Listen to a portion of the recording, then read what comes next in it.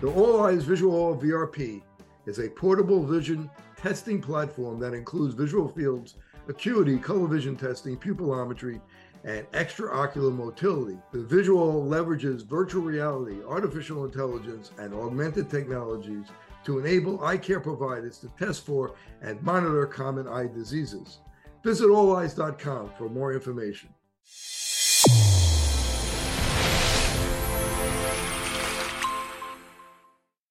Your eyes and your vision are under attack. Damaging blue light from the sun, your phone, your computer, your tablet, even light bulbs and car headlights is constantly bombarding you. The good news is our eyes actually already have a line of defense to counter the effects of blue light. This defense is made up of 3 pigments called carotenoids. MacuHealth with Micromicelle, the only supplement with the exclusive patent on all 3 macular carotenoids and Micromicelle technology. With more screen usage and indoor time, myopia, also known as nearsightedness, is increasing and getting worse in children. Now, certified eye doctors can prescribe MiSight One Day, the first and only FDA-approved soft contact lens to slow myopia progression in age-appropriate children.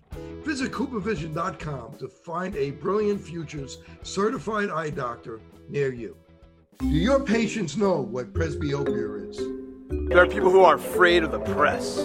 Have you talked to your patients about multifocal contact lenses? I've heard the bifocal, but not multifocal. Exactly, not multifocal. Do you need help with your multifocal strategy? Learn more at the conclusion of this episode.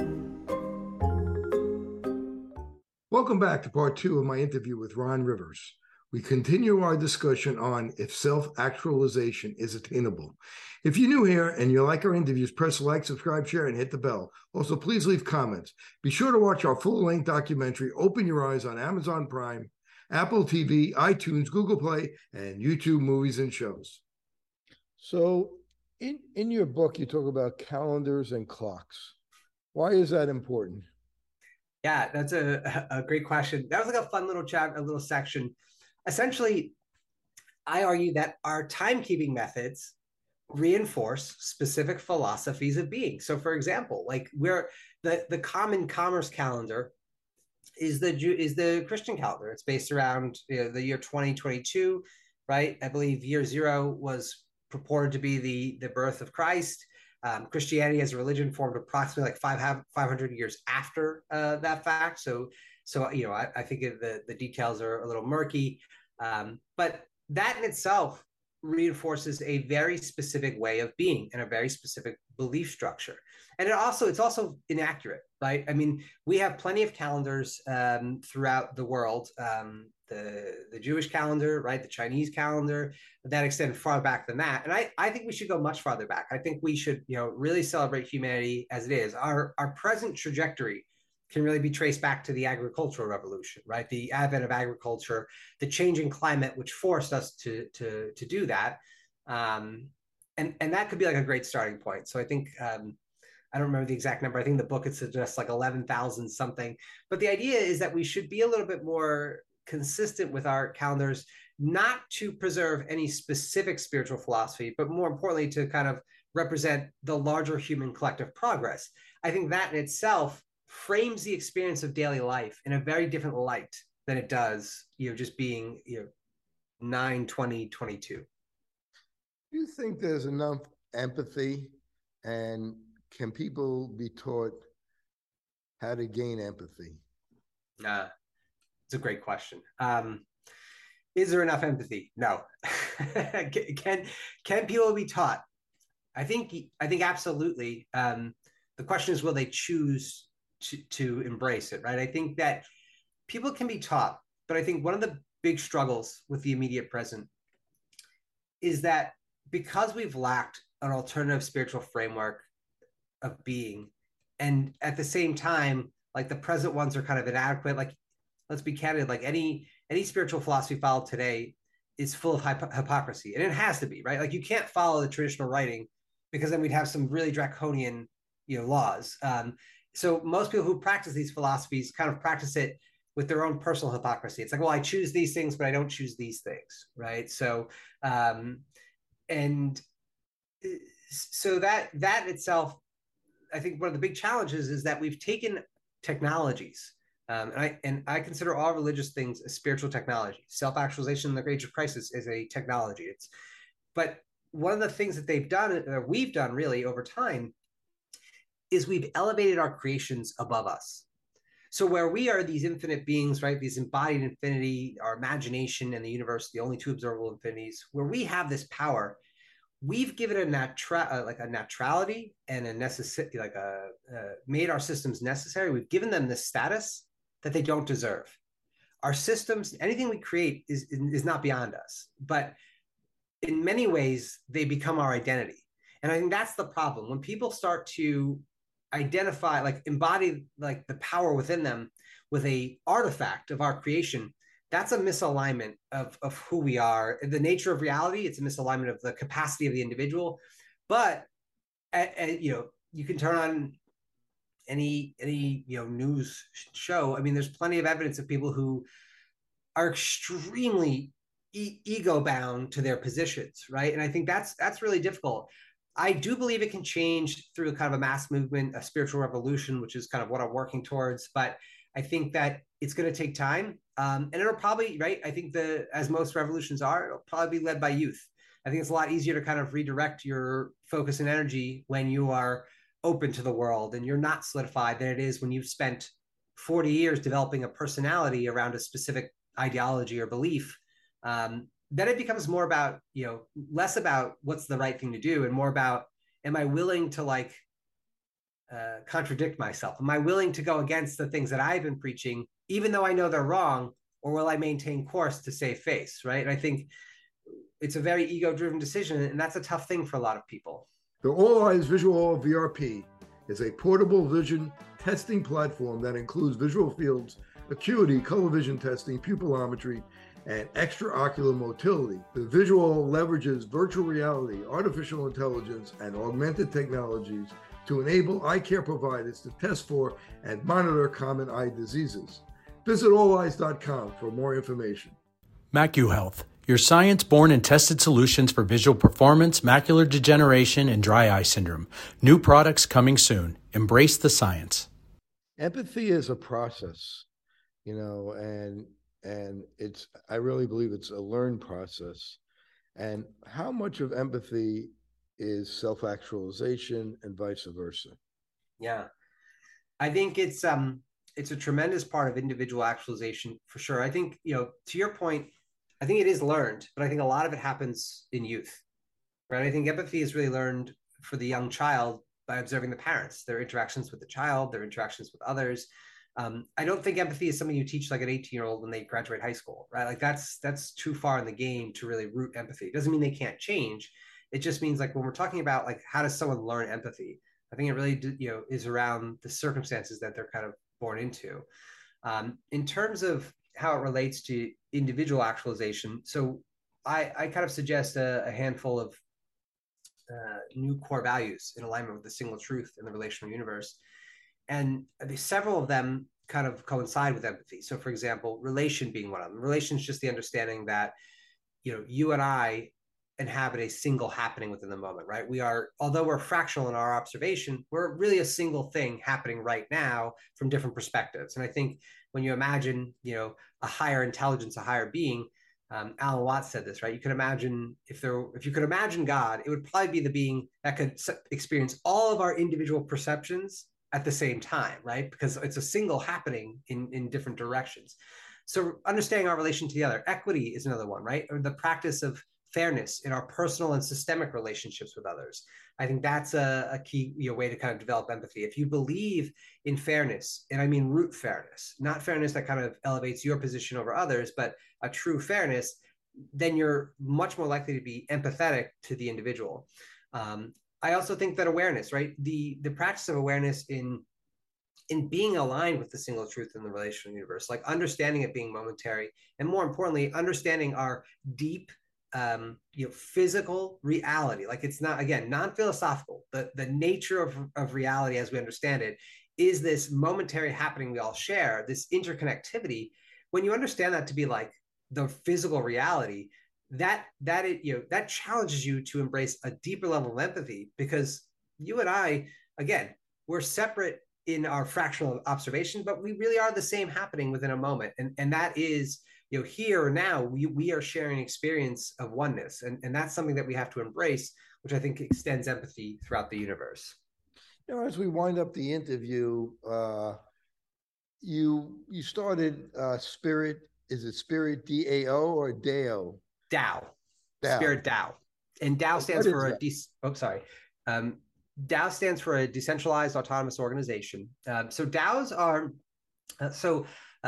as a journalist, I have many interests, and one of those has always been emerging technologies. So you may or may not be familiar. There's a term called Web3 that's coming out. Web3 is essentially tokenized access and identity, and it's a really, really exciting concept.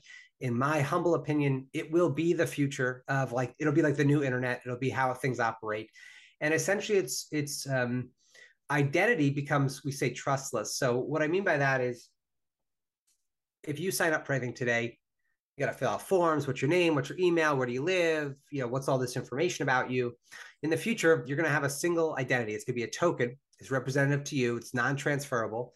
And that token will provide you access and agency through the various systems that you interact with. Now, that empowers a lot of different benefits, right? You can choose to stay anonymous. That's a big thing that many people is it's no secret that governments around the world are kind of encroaching on privacy, right? Privacy is becoming less and less of a priority of governments, and it's more of this kind of surveillance state. So the Web3 gives individuals the ability to kind of build credentials and build reputation without necessarily having to be like, my name is Ron Rivers and I live in this state, right? So that's one thing. Spirit DAO is our DAO community. Another thing about DAOs is that they're, as organizations, they're much more what we would call flat and modular compared to the traditional hierarchy of a corporation. A corporation, if you give it geometry, operates in a triangle. You have the CEO, you have the layer of senior management, right? Your VPs, and you have everyone else who essentially takes orders. DAOs are much more, a great philosophy for the DAO operation is, the leader is the person who knows what to do next, right? Who knows what to do next, who has the idea, who wants to take the ball. And essentially it works where there are things called bounties. You can suggest proposals. So groups within a DAO, let's say, for example, Spirit DAO, let's say someone wanted to run a media program. Hey, we wanted to take your 500-page book and distill it into a 10-page little comic book template. That would be really beautiful. They would request funds. We pay them from the central wallet. But in short, Spirit DAO is the organization tasked with, we have 3 core purposes, which is spreading the message contained within the book, serving our members through both virtual and physical utility, so spaces, collective spaces, and then supporting other DAOs working towards the 8 dignities, so establishing these public works, these global public works. So that's what the organization is. And if anyone is interested in checking it out or learning more, they can just go to spiritdao.org. That's kind of the organization. It hasn't launched yet. I just launched the book a week ago. So we're kind of in this, building a plane while flying mode, but here we are. And, but it's been exciting. We've already gotten several people interested in kind of helping to kind of build this from the ground up. So as you mentioned Web3, what are the negatives of Web3? Well, negatives would be, I think, really perception based. So Web3, if for lack of a better term, is a much more socializing of the surplus, if that makes sense. So everyone in a Web3 organization is a stakeholder. So imagine if every C Corp was a co-op. So, right, everyone was getting equal shares of the revenue. The CEO wasn't getting $300 million while the janitor was getting $10 an hour, right? There was some sort of leveling of that compensation. So that's if your objective is to become a Uber billionaire, Web3 is probably not for you. It's much more of a collective kind of space where people are collaborating and working to kind of include people and, more importantly, share the wealth. I think what excites me most about the Web3 atmosphere is that the key players, they're not super concerned about becoming uber rich. They're not I think when you think about the 2010s, right? It was all about the tech founder, who's going to build this unicorn, who's going to exit. You're going to get a $2 billion valuation and make $100 million after 10 years of work, right? That's exciting, certainly, for a lot of people. Don't get me wrong, many people can do great things with their wealth. But Web3 is more about building collective enterprises in a lot of different directions where, like, so for example, you already have Web3 radio companies where all the podcasters get, collective revenues that they earn. You have Web3 art companies, you have Web3 Web3 developers, right? Like people who are writing the code is a huge thing, and a really great trend. So it really builds upon the already established open source movement of, free information, open information, collective progress, groupthink, and collaborate, again, kind of going full circle back to one of the original questions you asked, emphasizing cooperation as the core value over competition. Well, we're going to end it there, but I want to thank Ron Rivers for joining me today. If people want to find out more about you and get your book, how could they do that? Thank you so much, Dr. Gelb. I really do appreciate this. They can find it. So the book is available. You can read the book online, download it for free. By the time this gets posted, the free audiobook will probably be up. It's at singletruth.org. So just singletruth, one word.org. You could check me out at Twitter at RiversMind, RiversMind. And yeah, spiritDAO.org. You can check us out there. That's our website. You can kind of join our community. We have an open chat Discord. And we'd love to have you, even if you're just more curious, or even if you want to get into a healthy debate. I am all about it. I am here to kind of share these ideas and recognizing that they are not at all perfect, and they are really the collective's ideas to, avoid the crisis that's on the horizon. So, Dr. Gelb, once again, thank you so much. I really do appreciate your time, your work, and your effort, and thank you for making me, allowing me to be a part of this. Well, thank you. Thank you for joining us at Open Your Eyes. This is Dr. Kerry Gelb for Open Your Eyes. Until next time, thank you.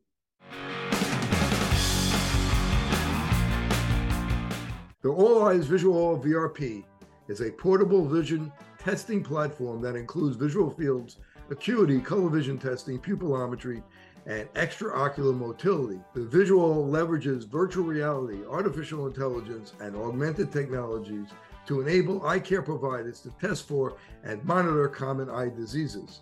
Visit alleyes.com for more information.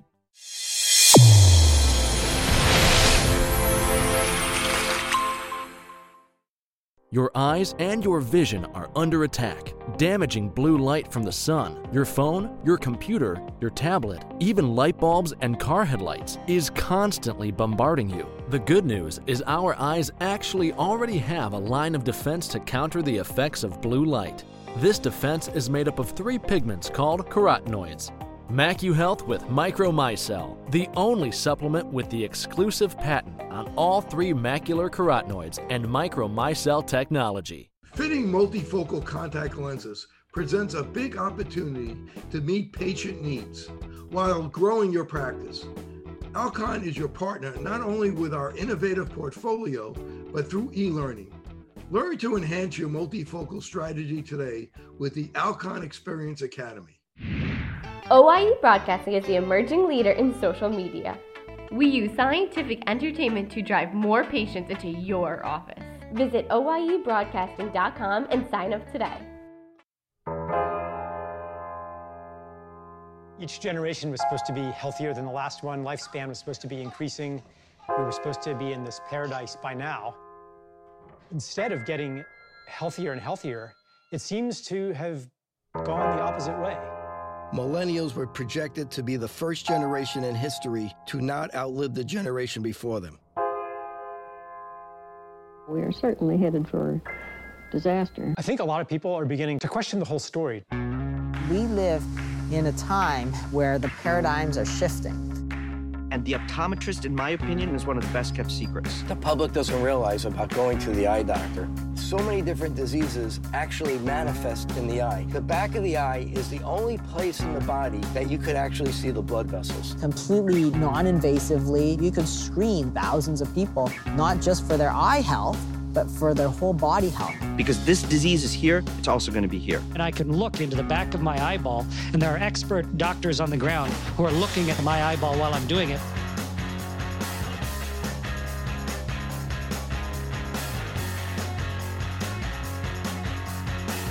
The eye is the canary of the mind. The eye is the kingdom. Will everyone please open their eyes?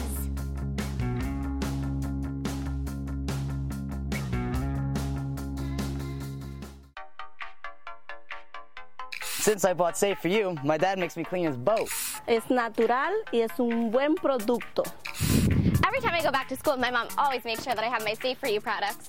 I bring extra, and my roommates certainly don't mind. It's a good thing I had Safe For You to clean up after this little guy. When my hands get dry, I like to wash them with Safe For You.